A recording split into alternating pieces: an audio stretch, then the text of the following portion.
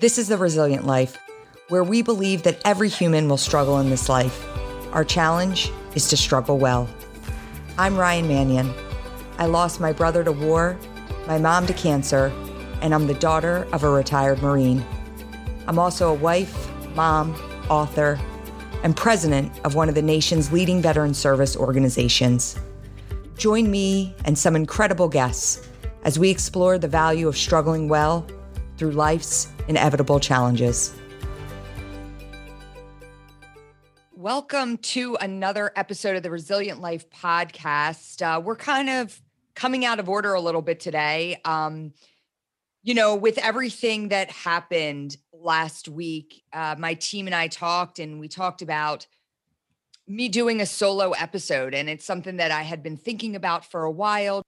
But I also started to think about that I wanted to have a dialogue, and I thought, who is the person that I most love having dialogue with when times are tough? And that is my friend, Mary Katharine Ham, who was one of our first guests on the Resilient Life podcast. And we had an incredible conversation about her life, but I'm bringing her back today because I think she provides such valuable insight, as a commentator, someone who's lived her life in front of the screen, talking about the issues that afflict us as a nation, as a world. And so I bring her on today because I want to talk about this.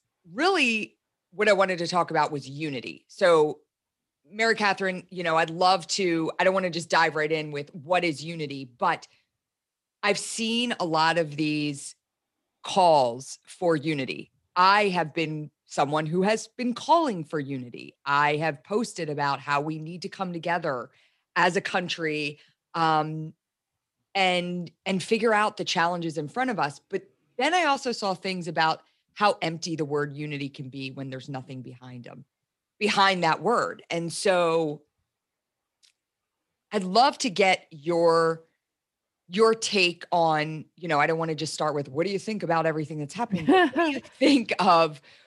do you think about where we are today? And then the idea of how we put the pieces back together.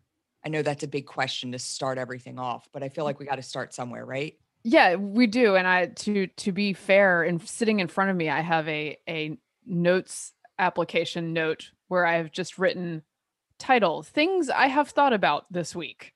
And it's just a very long list of the issues that are inherent in everything we've experienced in the last week. And as many of us have experienced over the last year, things seem to be going and moving faster in the news cycle and there's more volume of news at all times, it feels like.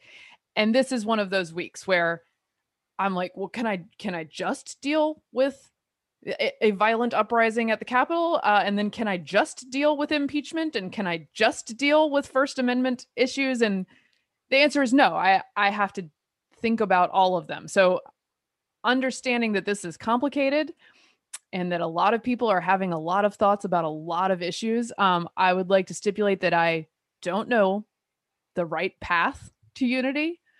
But I think it's dangerous to think of calls for unity and attempts at it as a cop-out to any of these other issues. Do you see what I'm saying? I don't want to get in a situation where my attempts to build bridges are considered problematic in and of themselves because it ignores these other problems. I think we can do both, but I do not have all the answers. I would also like to acknowledge that as a political commentator for the past 15, 20 years, I have to look at myself and my career and see what part do I have in the creation of the situation we're in now and the difficulty of finding paths back from it. Because it's a big deal. What we're going through is a very big deal. Yeah. And one of my friends who's been a longtime political person was asked by a couple of her non-political friends right before the election, how do you do it? How do you think about this stuff all the time? How do you not get super jaded, or lose all your friends or have these conversations? And she said, I keep one thing front of mind, and it's this, which I would like to put forth at the beginning of this podcast. I could be wrong. There you go. Yeah. I could be wrong. And that is a lot of the recipe for having a conversation about any of this. But man, it was a big week. It's been a week. Yeah. And so it's funny because I started to think about this, when everything happened last week, I would assume, and again, I would assume most Americans were appalled. I couldn't believe what was happening.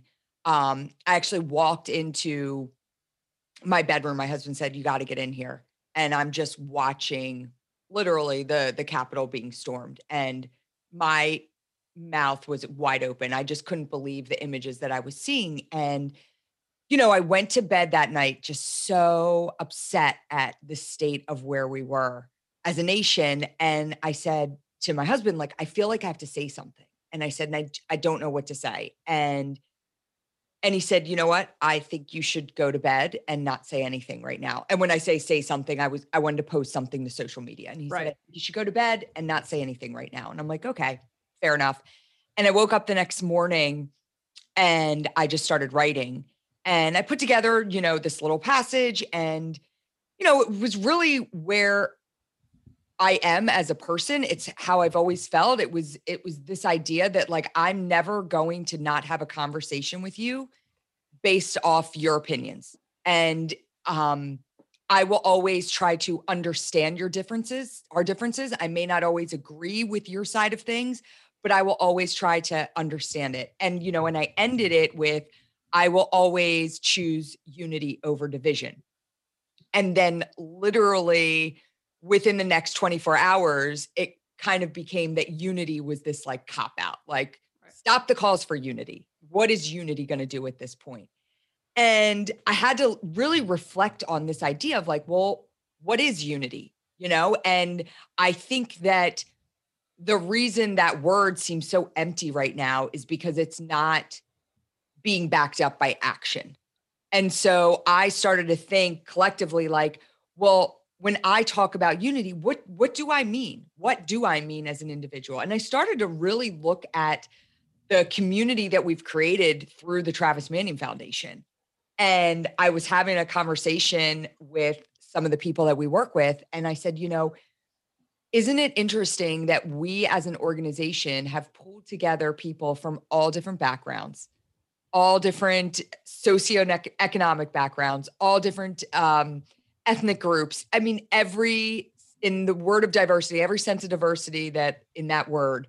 And we've pulled them together to collectively come together and do something and accomplish a common mission. And, started to think about, well, what does that mean? How did we do that? And I think it was because invariably, like, it's just about good, right? Like what we do at TMF is just about goodness. We serve others and we do it really with the backdrop of the men and women who have given their lives for our freedoms that we hold so dear, right? Like that's always in the back of our minds in everything that we do. And there's this idea that it can be like trite, like, oh, we honor the fallen and we call for unity. And it's like, are those empty words that people don't fully understand? Um, maybe not understand, but But I I think that part of the issue, and of course, the issue at hand is the first and foremost, the prosecutable crimes, the eminently prosecutable crimes that happened, and the people should be held accountable for those. Because I'm interested when it comes to political movements or just advocacy on policy and politics. I am interested in finding people with whom I can have conversations in those movements and not assume that they are out to get me and that they don't assume that I'm out to get them. Right? That's sort of the basis of having polity and society. Um, and that requires very loudly saying that I would like the people punished who do things that are beyond that. Right. So that's the first part. And I think in politics right now we have real fear on both sides that the other side is out to get the adversary, right? That we're not just Americans approaching a problem in a different way, but that you're looking to hurt me and this guy's looking to hurt me, and that both sides feel that way. And unfortunately, there are actors among those, as we saw very, very clearly this week, who are eager to be the stereotype of the person looking to hurt the other side. Mm-hmm. And so that understandably makes people more scared, more emotional, more worried about making friendships with people who disagree with them. And I think that one thing during 2020 and recent years in social media in general, but 2020 in particular, that we lost is our other outlets to community.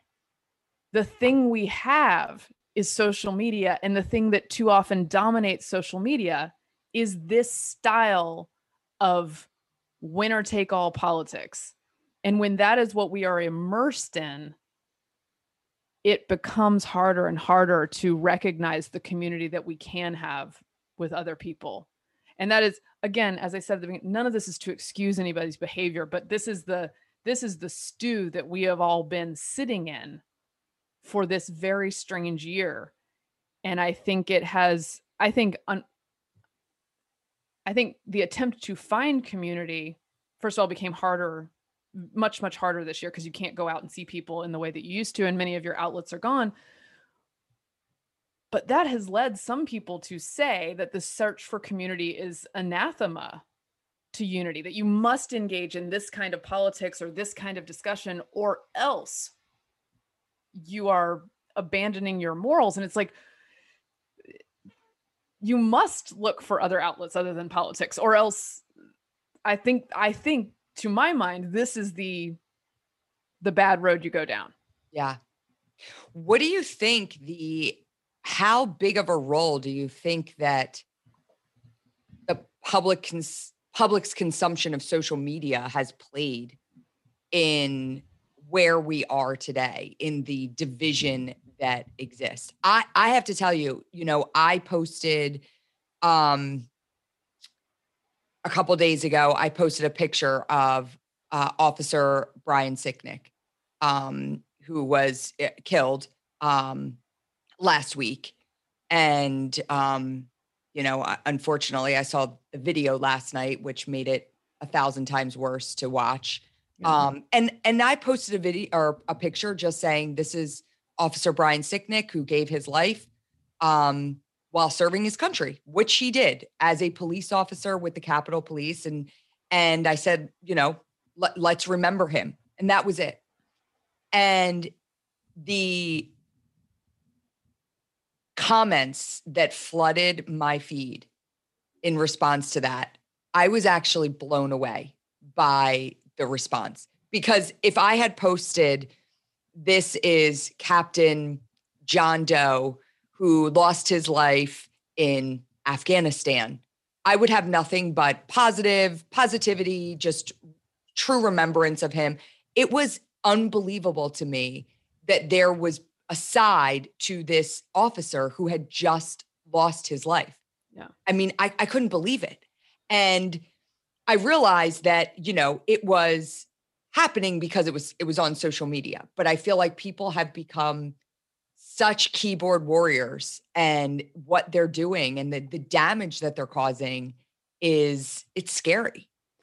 Yeah. And I also want to say, beyond Officer Sicknick, the stories coming out about individual heroism among Capitol Police and others who were up there, it's fairly clear to me that there will be a price to pay beyond the initial day, which is enough price in and of itself, but among leadership for the posture that Capitol Hill Police were in that day, which was for a joint session of Congress, which is their Super Bowl, not big enough, right? So we will find out more through investigations, but I think that much is clear. But the individual acts of someone like Eugene, I believe his name is Eugene Goodman, an officer who by himself lured a group of people looking to storm the Senate and do we don't know what. Some of them had zip ties, some of them were in tactical gear. And he led a giant crowd of them away from the Senate so that others could lock that door and get them to safety. So I think there's a little bit of cultural whiplash in that over the summer, and this is what that's what I mean about the news coming fast and hard and people deciding what you're allowed to talk about and what you shouldn't talk about in order to be a good person. Over the summer, discussing the heroism of an individual police officer would have been considered bad form. I think it's fair to say that. Even though there is always heroism and there is always an argument to be made that these institutions have problems, but many people inside them are very good, right? Whether it's the military or whether it's police. And now you're in a situation where the political teams in a real gross sense just flipped. And the script became, for many on the left, look at these folks doing amazing things and leading staffers to safety. And then much of the Back the Blue crowd from over the summer is singing a different tune now, right? And it's all dependent on what your political persuasion is and what's happening at that moment. And I think the clearest expression of that, which I found quite surprising, was the video of an officer being attacked by a crowd with an American flag on a flagpole. I mean, there is no clearer, more disgusting expression of that. And so, like I said, when your assessments of these things and who's a hero and what institutions we trust and all that is tied to your political persuasion, you get this violent flip-flopping, not to use like that's sort of a flippant term for it, but you do see everybody switch roles all of a sudden. And it's disconcerting, and it understandably makes people look around and be like, okay, do you really care about the things that you say you care about? Well, what I start to think about, honestly, is like, you start to think like that you may feel like the problems we're seeing in our country are too big for you to play any role in solving. I mean, I feel that way right now. Like, what do I do as an individual that's disgusted by what happened, that's blown away by the level that people would take it to? And then you start to feel deflated almost like, Yeah. okay, I can sit here and I can talk to you. I can put a post up about unity and then think, gosh, what a blanket post. What does that mean? But, how do you take this and turn it into action? As a person like me who's sitting here feeling deflated, feeling like I don't want to talk about politics. I want to talk about what I can do to make my community better. Where do the political commentators that are sitting behind the screen each and every night, how do they start to play a role in helping to heal as opposed to just sharing their side of things? Right. I think that's a little bit of where we are, right? Yeah, I think from my point of view and doing my job, one of the things we have is a crisis of trust, where people do not know who to go to for facts, how to discern what is real and what is not. And the very worst iterations of that is something like QAnon, where they're like, well, I don't believe you about anything else, and therefore this is happening. This, insane conspiracy theory. Many of whose adherents were at the front of the battle lines that formed at the Capitol. And so part of it is that I have to check myself, be honest about what I'm saying and in my assessment of people. This requires that, for instance, I recognize when researching the people who are in front of this thing that no, my eyes and my research tell me that this was not an event overwhelmed by Antifa infiltrators, which is something that some people will tell themselves to make them feel better, to have an out on this kind of thing if it is their preferred side. Just as over the summer, I was having I refused to have my intelligence insulted by being told that these are largely white nationalist groups in Portland setting things on fire. Like that, I'm sorry, that is not the case. And the police records show that's not the case. And it doesn't mean that there aren't various pollinations of these groups, but you have to, I think, be clear-eyed about what you're seeing, whether it's your side, quote unquote, or the other side, quote unquote, right? So that's one thing. And then I think, and this in and of itself has sort of been framed as a cop-out, and it absolutely is not. I will go down with this ship. Condemnation of political violence on both sides is a civic virtue, and we should all cultivate it. Like, it's not cute when it's convenient to your side. It's bad. It is not something we should encourage or romanticize, I think, is something that some people do. It's really, really ugly. And we saw just how ugly it gets when, unfortunately, some leaders encourage it or at least turn a blind eye to it. But I think encourage is fair enough description. So that's one thing. And then I think rooting for people to be held accountable diminishes the possibility this happens again in the future. So that's a big part of it. But as an individual, I mean, one of the things that I try to do that is part of trying to live a good, healthy civic life is to maintain my friendships with a bunch of people who think a bunch of different things. Yeah. And sometimes that means not expressing every single thought I have on social media at every single moment. I think prudence is sometimes good. And it's one of the reasons I don't spend as much time on Twitter as I used to, because I don't think it's that healthy for me or for what I'm attempting to do. Now, sometimes you have to speak out, and I understand that you don't want to be silent / possibly seen as complicit.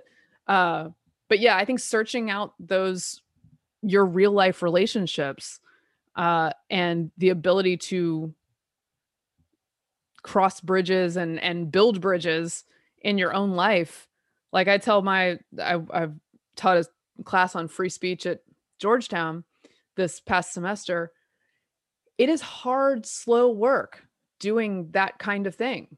But it's also deeply rewarding. And you have enough people in your life to test you that you don't end up embracing a conspiracy theory that might lead you to try to topple the seat of the US government violently.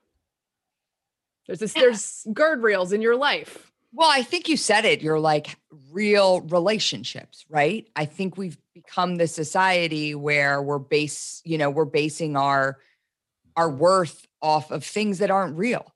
And so it's going back to these real relationships, having real conversations, civil conversations, but then it's also like what comes next in building these bridges because listen, a majority of our country believes one thing, a majority of our country believes the other thing as it pertains to political beliefs, but how, when you're at this fever pitch as a country, how do you get back to the basics, and that's really what I'm trying to decipher. Like how, my day goes on just as it went on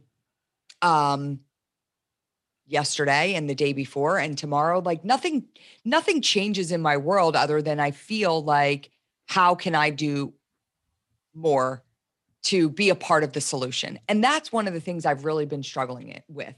How can I be a part of the solution? And I can't think that I'm the only one that doesn't feel that way.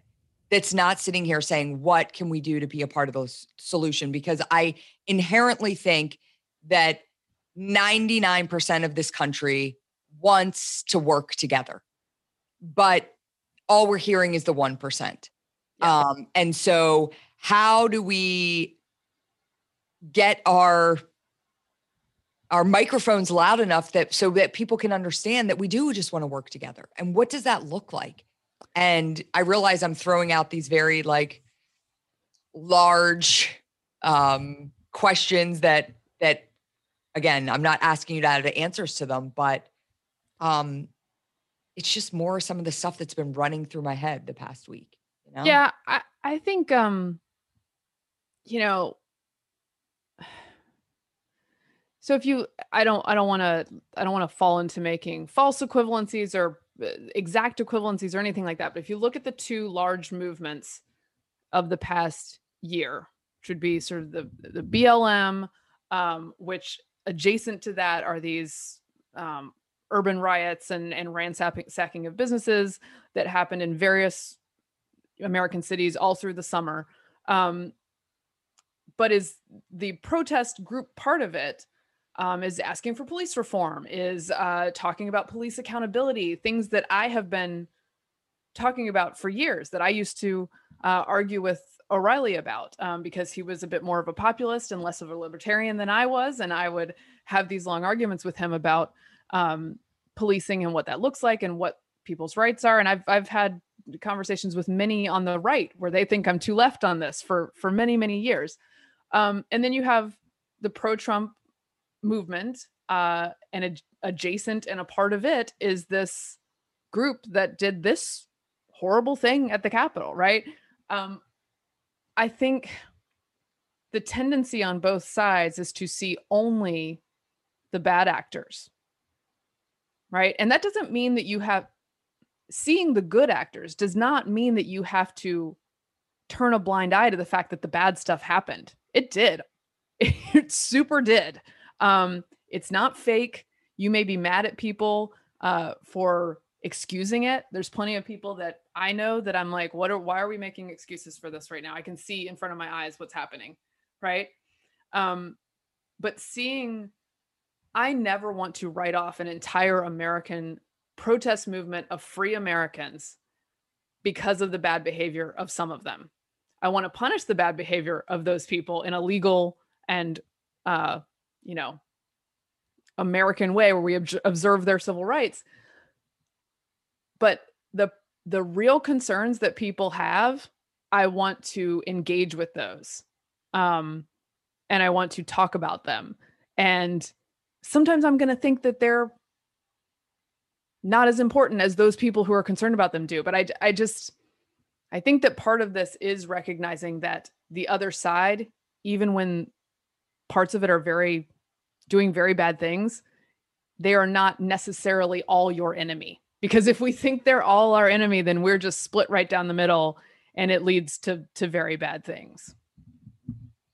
Yeah. So how do you take the first step though? Like, how do you take the first step as somebody who says, okay, I'm going to commit, whether I'm on this side or that side, I'm going to commit to not looking at the other side as all my enemies, right? What do I do next? Well, in my case, I would say, like, I don't purge people from my friends lists, for instance.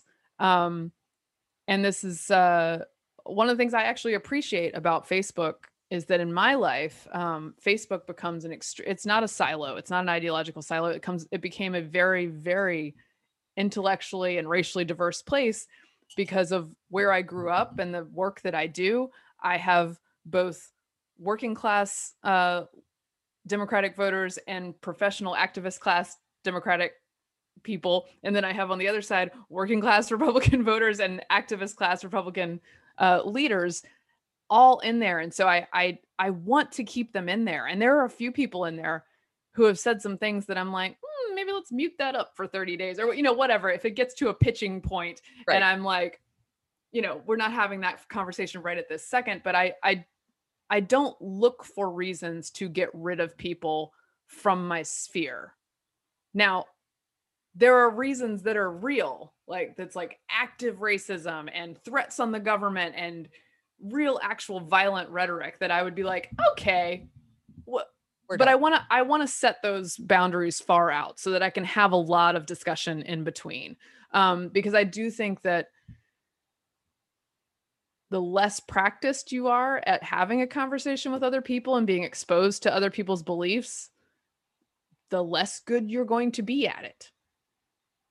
I love that. Yeah. And I just don't like, a lot of people think there's a moral imperative that you must purge your groups of anyone who is adjacent or possibly right of center, or in the other case, if you're on the other side, left of center, and might have attended a Black Lives Matter rally. Like, what? Don't purge those people from your circle. You don't even have to talk about the actual thing, but if you are exposed to their point of view, that's part of the battle. Like, that's part of being a citizen. Yeah, and I think that, so you talk about not purging, and then we get into this idea, like you taught at Georgetown last semester. You taught a course on free speech. And here we are today with the leader of the free world has just had his free speech taken away.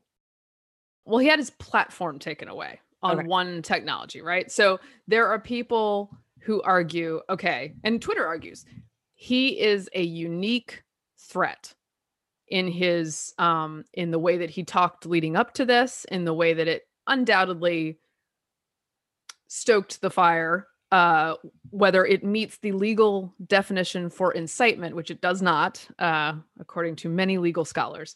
The bar for incitement is extremely high, legally, criminally, it's extremely high on purpose so that we can say a lot of stupid things, all of us, without being prosecuted. So, and the president of the United States included.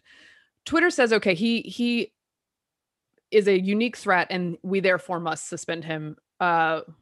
Now, I didn't love that they suspended him for the possibility of future incitement, because then, okay, well, what's the standard for me? You could decide that I might possibly future incite someone. I didn't really have an issue, by the way, with the timeout that they gave him. I think he warranted many of those over the years, right?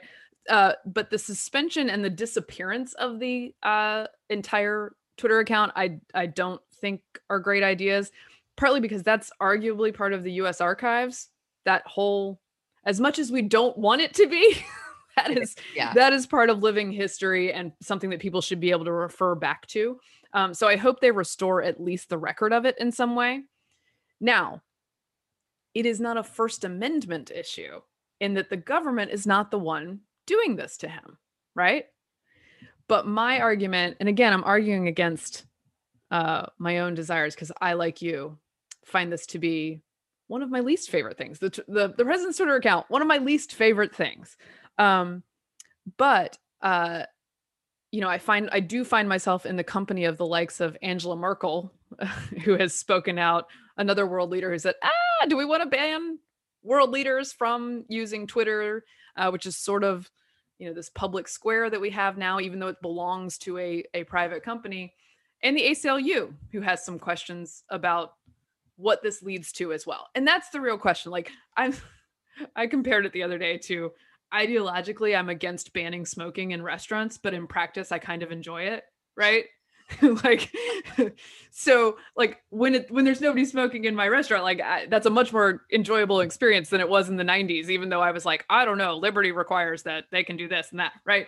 So this is kind of like that, where I'm kind of enjoying the absence of this, but do I think it leads somewhere good for speech in the long run, which is more important than whether my Waffle House is full of smoke, for speech in the long run. And that's where I think a lot of the technology companies banding together to get rid of a bunch of people in a bunch of areas who are right of center, and some of them probably genuinely bad actors, right? Some of them demonstrably so, in their posts threatening violence and all sorts of things. It's been passed along to Secret Service, which has its hands full right now, and federal law enforcement.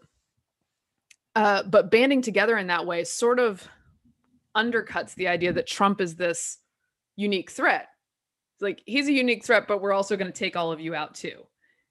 And, I am surprised that so many think that it will never come for speech they like. Like, this is not, and again, I wouldn't have a problem really if the standard were, you're a world leader or someone who says these potentially violent or bad things, and so we take you out. Except like Khomeini's still on Twitter, and the entire propaganda arm of the Chinese government is still on Twitter, like sort of openly bragging about ethnic Right. cleansing. Supreme And leaders on Twitter, but yeah, yeah, I've heard a couple people say that. so Yes. like I do think the even-handedness of the regulation is important in order to engender trust, which is the thing that we don't have, which is the root of the whole problem, I think. But so yeah, I do think this can potentially lead very bad places, because what becomes uniquely threatening, well, what's the next thing that's uniquely threatening? Yeah. Is it me? I don't know. Many would say no, it's not you, but I don't, we'll see. Like there are slippery slopes. They exist. Sure. And again, you say it all gets back to trust. And so, how do we as a country learn to trust again, right? So, I I've come to the conclusion that we shouldn't be looking for our politicians to fix our problems. And I think that if all of us opened our eyes to see that truth as well, we would be a lot better off. I mean, we're looking to a very small group of people to solve all the problems that afflict us as a country, and Yeah. it's not working, right? And so, it's a little bit of this, like, the hard work starts at home. It's having those conversations, keeping those real life conversations with your friends, widening your aperture to have conversations with people that think differently than you. But what role do you think and what responsibility, not just role, but what responsibility do you think that our politicians today have in helping to to heal this country? Because right now we need healing.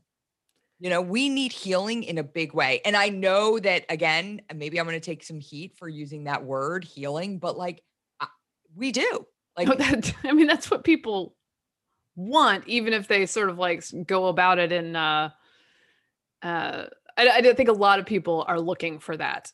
And well, unfortunately, I think a missed opportunity was I don't know, taking the vote to approve the electoral college with no objections the other night. That would have been one way to come together and say, you will not stop us from doing the job that we're doing. And the to me, the overriding concern is that we are not stopped by a crowd of rioters from doing the people's business. right. This is the people's business. I appreciate, by the way, that under quite a bit of physical threat, Mike Pence did do the right thing, and that they all got back in there and seemed, I will say, seemed all determined to get back in there and do the thing. And unfortunately had to be escorted under armed guard to get back in there and do the thing. So I think that would have been a show of unity that would have been helpful. And but again, you have a trust problem. There are people who genuinely think the election was stolen. And they think that a show of unity in approving the electoral college without objection would be a capitulation to those trying to end the republic. When in fact, I think it's the other way around. The people trying to stop this vote are the ones who need to be refuted. But I mean, that gets into a lot of other sticky political issues. So I found this uh read something recently and I thought it was so good, and actually saw this before everything that took place last week, but grabbed it again. Have you ever heard of the moral foundations theory? Mm-mm, So, I have not. okay, so basically, all right, I don't know like the full theory, but what I wrote down, basically it's that liberal conservative ideologies have their roots um in a moral values of like careness, fairness, loyalty, authority, sanctity, and liberty, where liberals tend to place more emphasis on care, fairness, and liberty. I want to hear what your thoughts on this. So liberals tend to place more emphasis on care, fairness, and liberty. and conservatives on loyalty, authority, and sanctity. Specifics aside, what's helpful is that I can see that all 6 of these things are good things, right? I line up with all 6 of those things. So people that disagree with me aren't necessarily motivated by evil or a desire to screw up our country or our community, right? They're just acting in accordance with a different value, which I can still agree is a good value.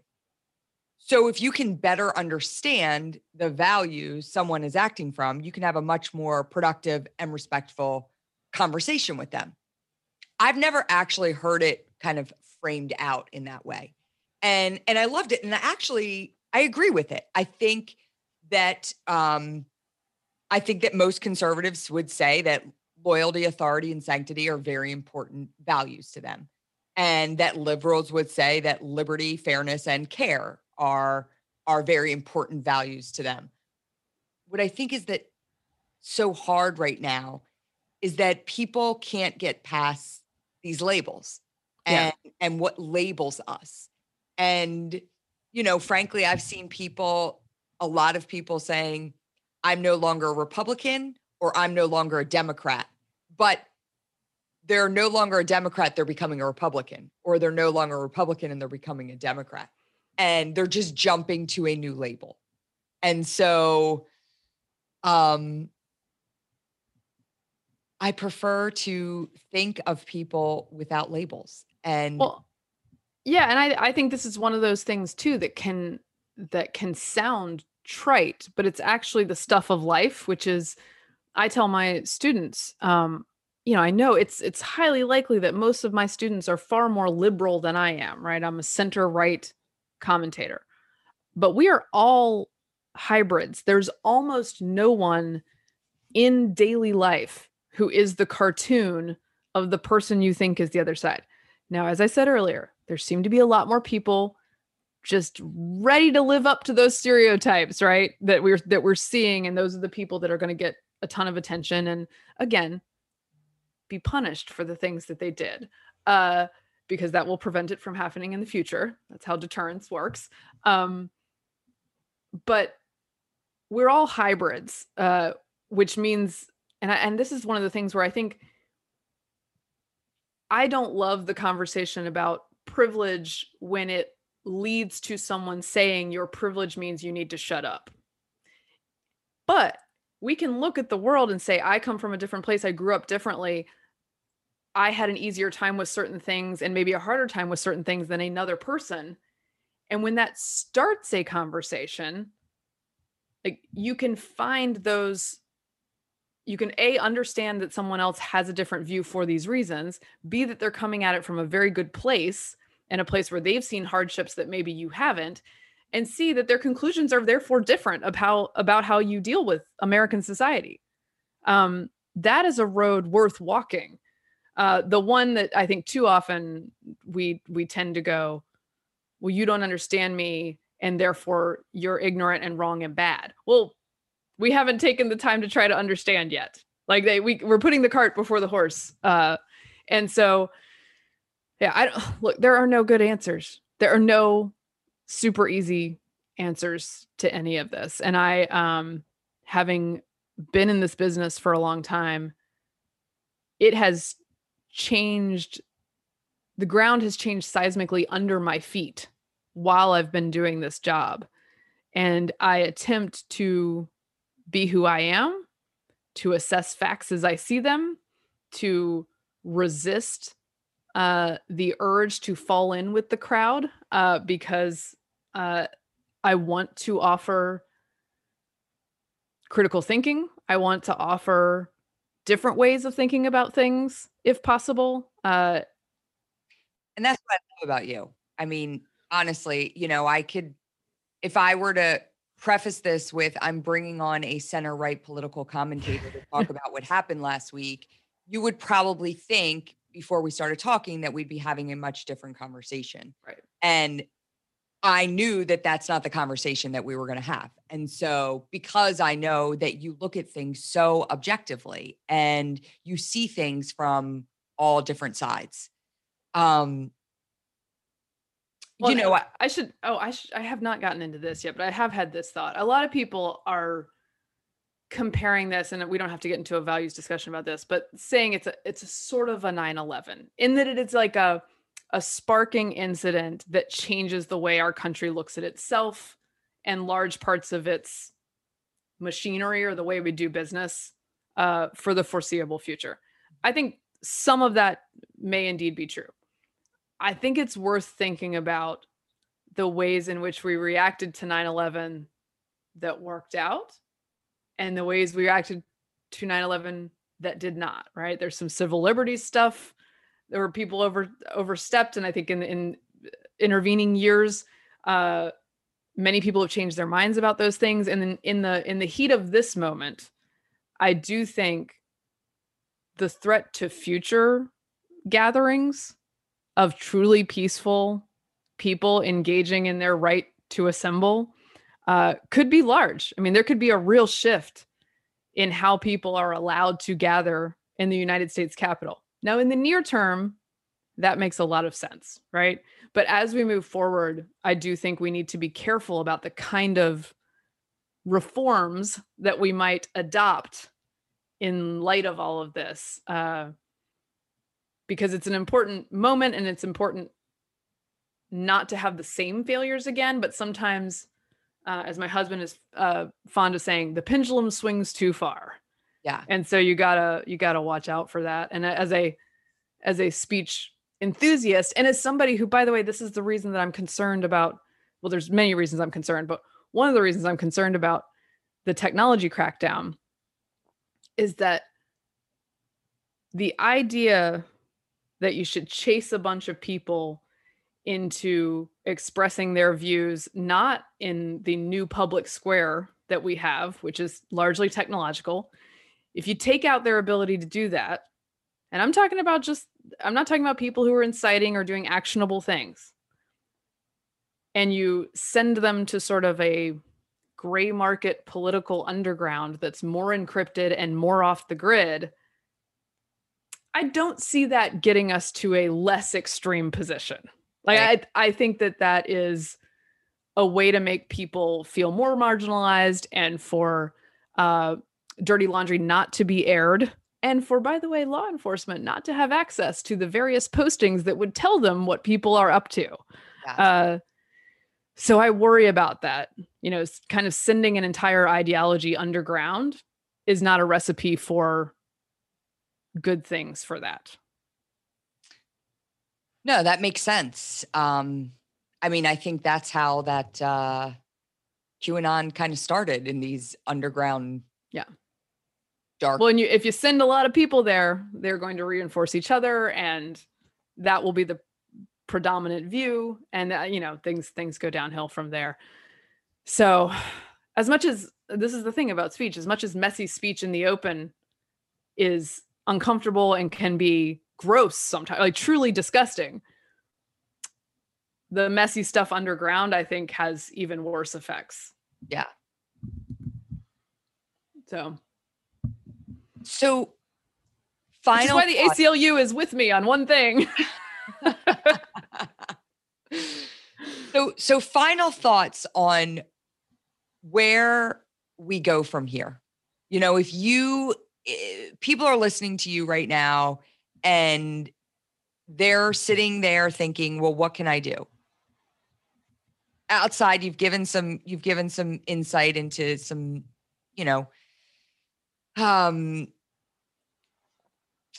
into some basic things, but and it could be basic, because I think it actually all starts with the basics. But where do we go from here? And where does the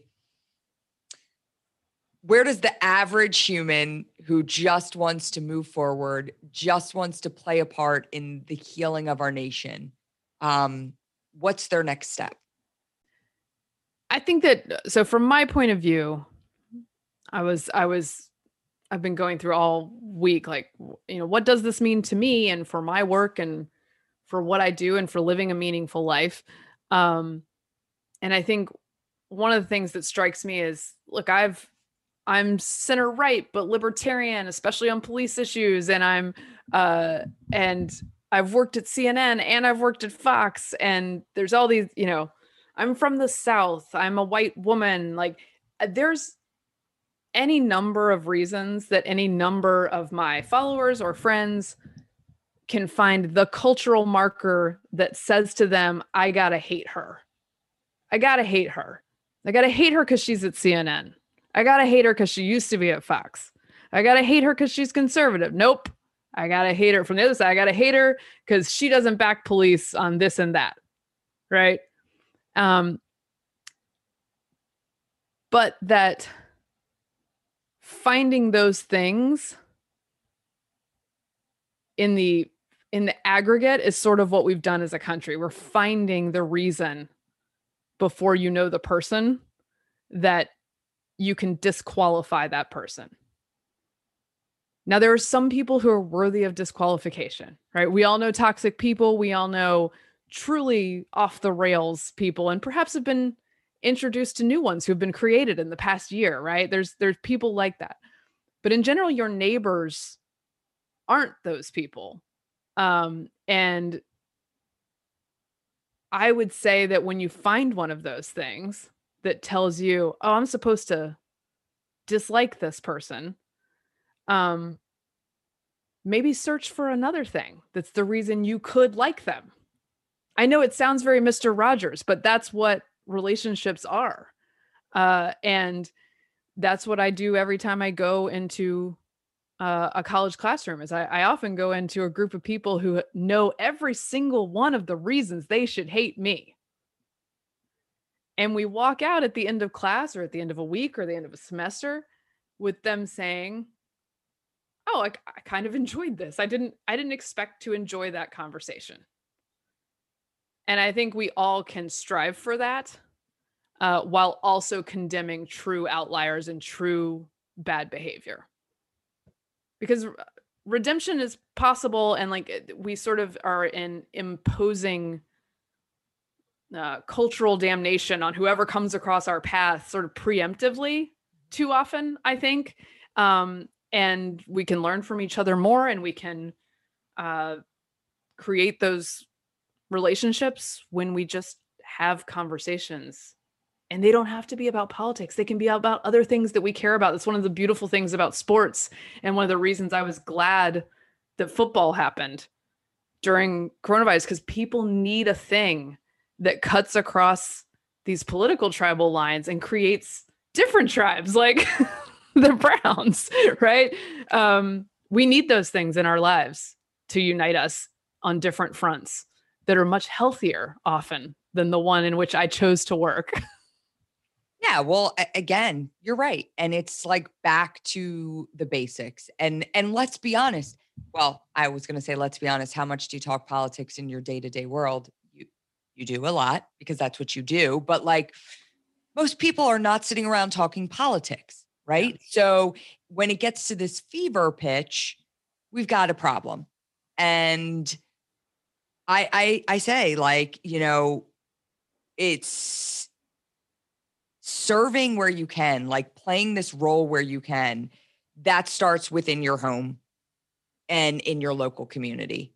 And it's very basic, but it's these things that lead to this big word of unity. Because if you are united within your home, you're united within your neighborhood, you're united within your community, that's where real change can happen, positive change, healing can come, and we can really start to take a turn from this ugliness that exists right now. And it's just ugly. And it truly is. And it's ugly in part because well, first of all, there's a lot of people who believe various things that I don't believe, and they're very upset about those things.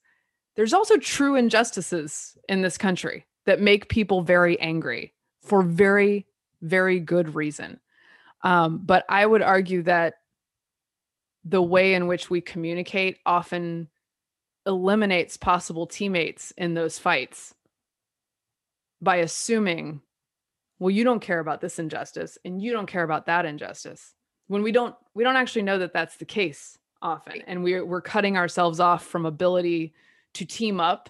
And you sort of practice what you preach in your local community, and I actually don't as much as I should, which is there's a lot more ways in which your local leaders and politics can change your life and directly affect you than these people who are in Washington. And it's an important thing to be plugged into. I think especially now people see that with their kids' school policy at this point.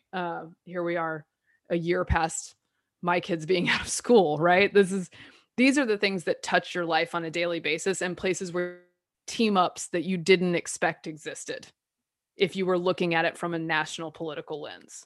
Yeah. It all starts within your local communities. I say that all the time, each and every day, truly believe it. And, I think we really have to get back to that place.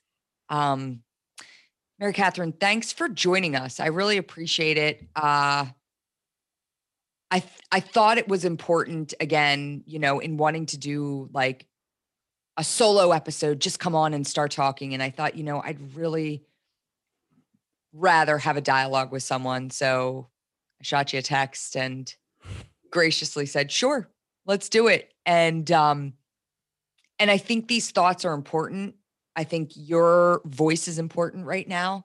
And I hope that as we move forward, we get to hear more of your voice, because I think it's one that people need to hear. And you're coming at things as, the way you come at things is very refreshing, because you do have an opinion, and that's why that can make people mad sometimes, but your opinions are always very informed. And I'm never going to assume I know what you're thinking just because that's the way your political ideology may line up, because you do your research and you really look for to base your opinions based on like fact.